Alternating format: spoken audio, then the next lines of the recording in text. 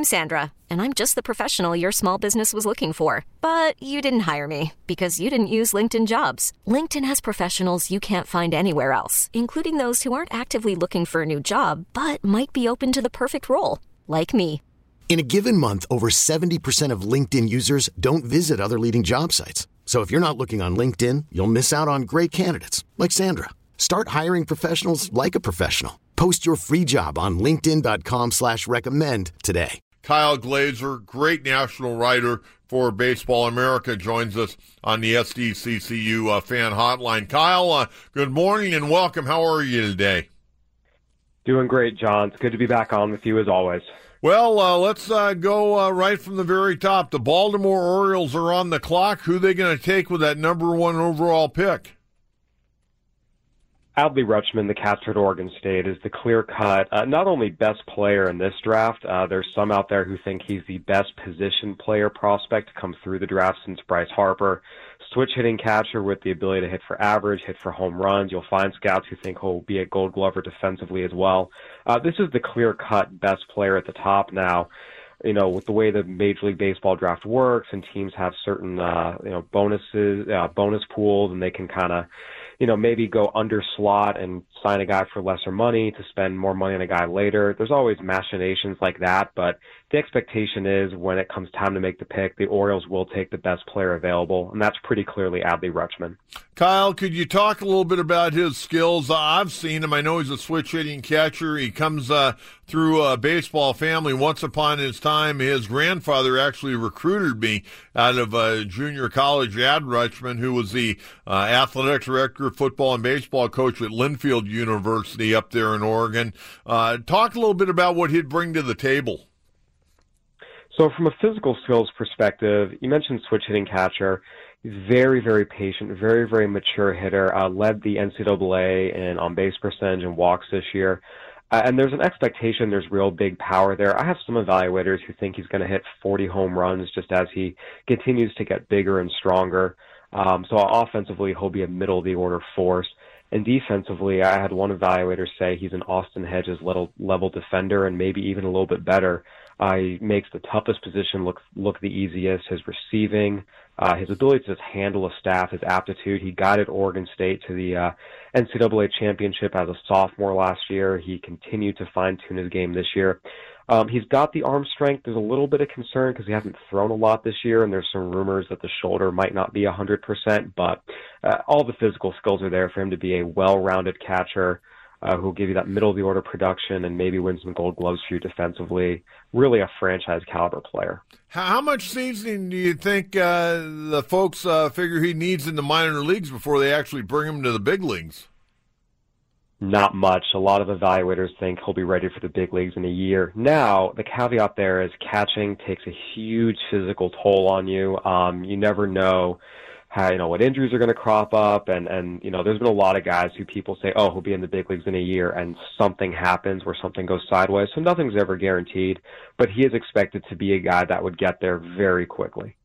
Bobby Witt Jr., it seems like he's been around forever because he came on the scene really as a ninth grader, and people, if anything, they've probably dissected this kid as much as any kid in this entire draft. They have, and especially being the son of a former big leaguer, Bobby Witt, who is a pitcher for a long time, notably with the Texas Rangers. You're right, this is someone who's been in the spotlight for years. A lot of people have had time to pick him apart, and sometimes we see with these high school kids especially, they get picked apart so much, especially when they're identified so young, that by the time their draft comes around, evaluators have almost cooled down on them, even though the kid is still really, really good. Bobby Witt Jr., to his credit, has maintained the interest of evaluators. He's continued to perform, continued to impress with his ability. There's some debate. Again, Adley Rutschman is the clear number one prospect in this class. No one questions that.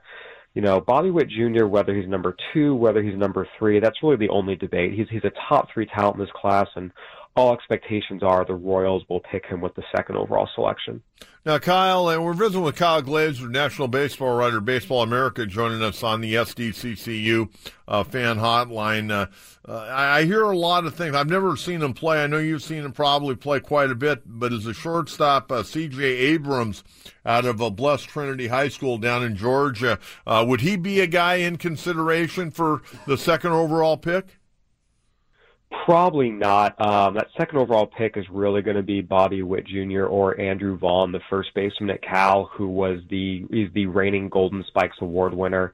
Kind of a Josh Donaldson-esque hitter. He plays first base, so there's always going to be some questions about athleticism, and you really have to match to be a first baseman, but there's a very strong belief he will hit enough to be a star at that position. So C.J. Abrams, he really kind of starts being in the conversation as high as the third overall pick, and he's someone that could slip to the Padres at sixth overall. He's just outside that clear-cut top two, and really if he went top three, it would be more because the White Sox loved him as opposed to him being a top three talent. There's a pretty strong consensus that the top three talents are Rutschman, Witt, and Vaughn.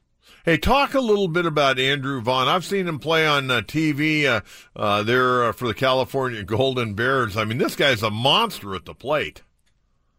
He is. He's kind of interesting because he's 5'11", 215 pounds, first baseman only. He's not this live athletic type that a lot of teams tend to like from their high picks, but the bat. It's just such a difference-making, offensive performer. He's going to hit for a high average. You'll find evaluators who think he's the type of guy who hit 300 with 30 home runs a year. And even if he ends up being a DH, if he's Nelson Cruz, you go back and look at whatever measurement you want. Nelson Cruz has been one of the top players in baseball this decade, even though he's really just been a hitter. He's been a pretty poor defender when he was out in right field and mostly a DH. So it's that middle of the order bat that you can see leading an offense, a postseason caliber offense, and that's hard to find. Kyle, the Padres have the sixth overall pick. Who are some of the players being linked to them right now? So the Padres are in an interesting position because this is considered kind of a six-player draft in the sense that there are six clear-cut guys at the top. Those three we named, as well as C.J. Abrams, Riley Green, a high school outfielder out of Florida, and J.J. Bleday, who just led the NCAA in home runs, outfielder at Vanderbilt. The Padres are probably going to get one of those three guys, and again, have the sixth overall pick and kind of a six-player heavy draft, so the tough decisions will kind of be made for them ahead of them, and whichever of those three are left is realistically who they're most likely to take. Based on my conversations with some people inside the Padres organization, they like all three of those players. They're going to be happy either way, and the Padres have a chance to get a really, really good prospect at the top of this draft just by virtue of their draft position this year. Tell us a little bit about Riley Green, an outfielder. So, he's kind of one of the more, actually interesting guys in the sense that everyone else kind of is, there's a good idea of what they're going to be. Riley Green, you'll find people who think he can stay in center field. A lot of people see him as more of a power-hitting, athletic corner outfielder. But people love the kid. He's been identified really since last summer as one of the top prep prospects in this draft. There's athleticism. There's a lot of room to project a really good hitter. Again, he's a high schooler. He would take a couple of years. It wouldn't be a quick rise or anything, but there's an overall sense that he could be, what's an everyday right fielder hitting for, potentially power and average. It's in there. It's just going to take some time, and we know the variance with high schoolers is a lot wider than it is with collegians. Kyle, tell me a little bit about Hunter Bishop, the outfielder from Arizona State. This guy is putting together an unbelievable career. He is, my alma mater, and that's the guy that could throw a wrench in all this. We talk about it's considered a consensus six-player draft with those six at the top. Bleday, the outfielder at Vanderbilt, is considered above Bishop, both kind of consensus and just in my discussions with the Padres, they see it that way too.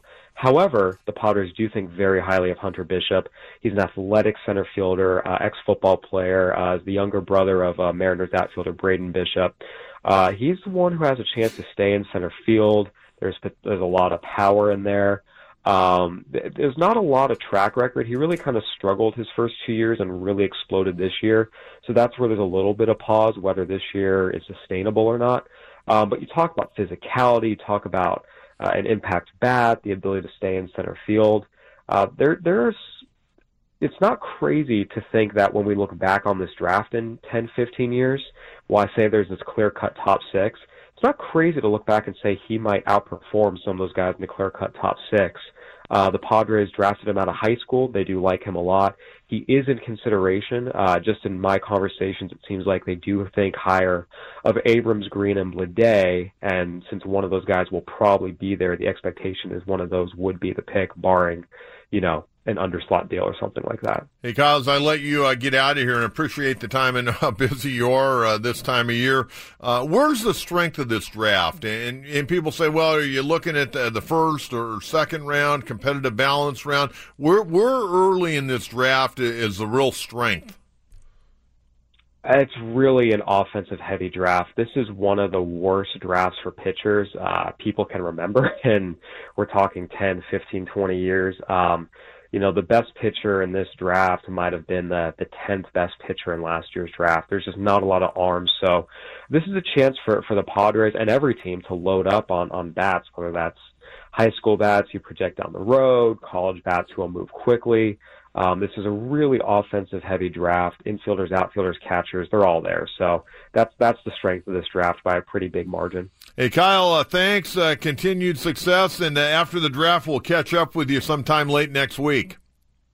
Sounds good, John. I'm happy to join you anytime. Be well, my friend.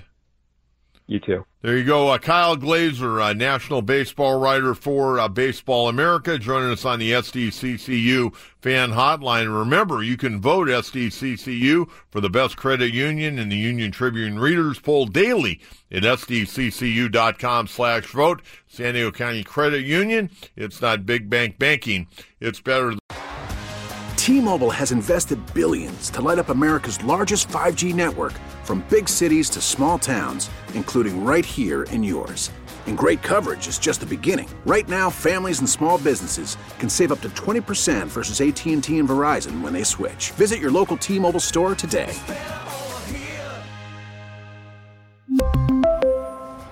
Plan savings with 3 lines of T-Mobile Essentials versus comparable available plans. Plan features and taxes and fees may vary.